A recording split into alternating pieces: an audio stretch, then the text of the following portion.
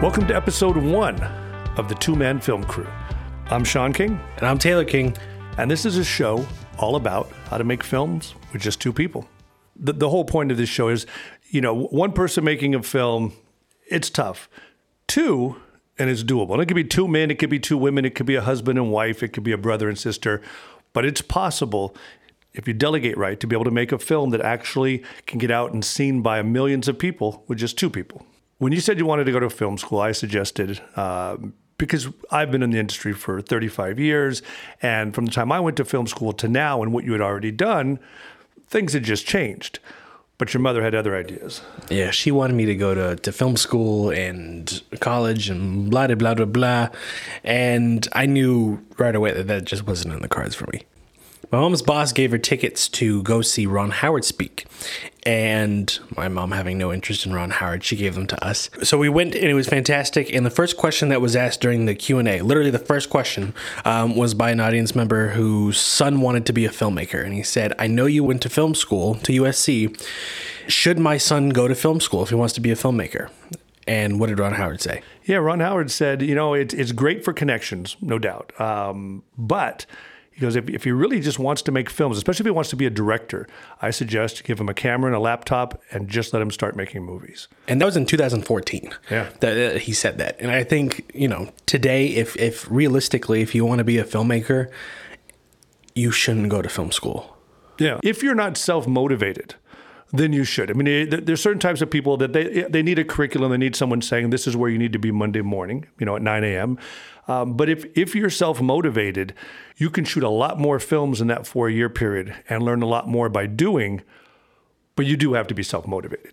And if you're worried about not getting the education that you would at a film school, well, then there's YouTube.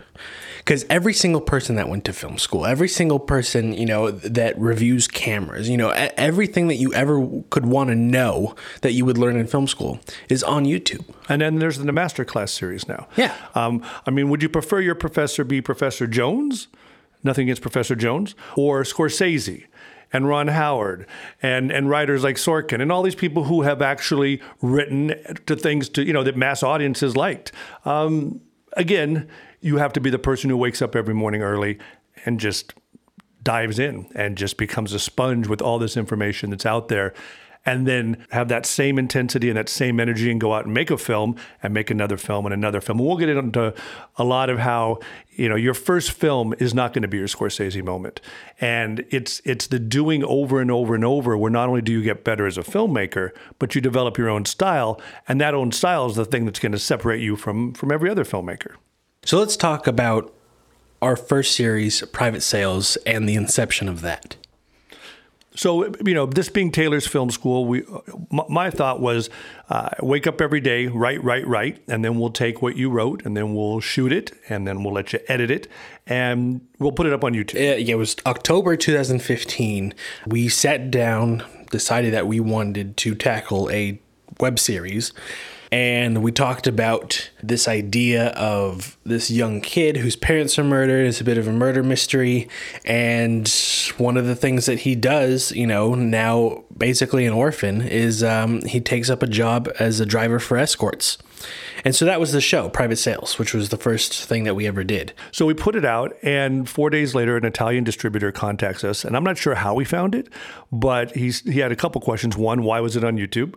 And the other was he wanted to license it for Italy. But one of the things is you have to pull it off of YouTube, obviously. And so we pulled it off of YouTube, and we started negotiating on this Italian deal. But even though our show dealt with escorts, we had no nudity and no sex. I mean, we knew it was going to YouTube. And so we sort of danced around that part of it.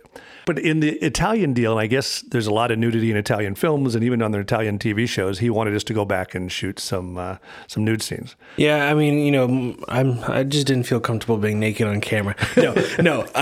Just in the story, it didn't fit with, both all the characters, not me, obviously. But it wasn't what the show was about. But because he was very connected and sort of on the inside of what was happening in distribution, he knew that Amazon was about to open up their video platform to independent filmmakers. And he said, keep watching, and I would submit the second they do. And we did. And there was about a 6-month arc. But all of a sudden, we noticed a hell of a lot of people. I mean, in the millions were watching the show. And from that, we were actually going to end up making money. And it was just, again, this all started from, let's just make something, let's put it out, and then our plan was just to go back and make more stuff. But this then started a whole new path of actually being able to make films and have a way to put them out. Now, at that time, the indie platform deal on Amazon was the United States, the United Kingdom, Germany, and Japan. So it's those 4 countries, but again, millions and millions of people. I remember the night that the numbers started coming in. I was on a date, and you kept texting me, 100,000, da-da-da. And those were just to that point, not even per day. And at that moment, and that night specifically, I remember us both thinking, this is now a business. Yeah. For those who don't know, the way the Amazon platform works is you get paid based on minutes watched, and they track it down to the minute. You don't know what states are watching, but you do know like the overall United States numbers every day, and then each of the countries. So you wake up every morning, and it's very much like a stock ticker. You look to see sort of where your show's at, and if the show's going up, and if it's going down. And on private sales, for the first probably 7-8 months, it just kept going up and up and up. And, like Taylor said, we were at about 100,000 minutes a month, and then it went to 100,000 minutes a week, and then it went to 100,000 minutes a day. And I think at the peak, it was doing about 300,000 minutes a day, which was a lot of people watching the show. Yep. So we're going to get into each of the shows and sort of how they came about and how we were able to produce them and how we did it with just 2 people. Now, we did private sales with 2 people because it was just going to be Taylor's Film School and we're just going to make the show. But then we realized, well, we could do it this way. And we did the next one that way. And then we did the next one that way. And we've continued to this day to do it with 2 or 3 people. There's occasions when we need to have a makeup artist, but that's usually at request of an actor or if there's some special makeup need in the project. So in the coming months and years, this show is going to be about how to make films inexpensively with limited resources. And your geography won't matter. I mean, if you live in Iceland and you have access to an iPhone and the internet, you can make a film. Not only can you make a film, but you can make a film that's going to get seen by people. And you talk about this a lot, but everything we do is about how many at-bats we can have in terms of doing what we do, how many times we can make a film. And I think the reason why private sales was successful for us is because we did it for nothing, just with the 2 of us, one of us being in the film or in the show. Well, there was no expectation. No. We made it, and the whole time we were just trying to make something the best we possibly could, but we had very, very few restrictions. I guess not having a lot of money was a restriction, but if we had access to a house, we would write the house into the show. If we had access to a building, of which in the show you'll see we had a big empty sort of industrial space, we wrote that into the show. But it was a very low stress, collaborative show with our actors. I love hearing from other actors because we've worked with lots and lots of actors over the past 4 years. And I love hearing their stories, their nightmare stories about different productions where the budgets were really high, the crews were really big, and they had a horrible experience because it seemed like nobody really cared. And every single time I hear one of those stories, it just sort of reaffirms my belief in us making films the way that we make films. Just the 2 of us and the actors, and us actually trying to make something of quality and having fun doing it. And the fewer amount of people, the fewer problems, and the ability to pivot. That's another thing. When something's not working, the bigger it is, the harder it is to make quick decisions and quick changes. There was a couple times, and this is just life in general, where people, different events will throw a complete roadblock in your way.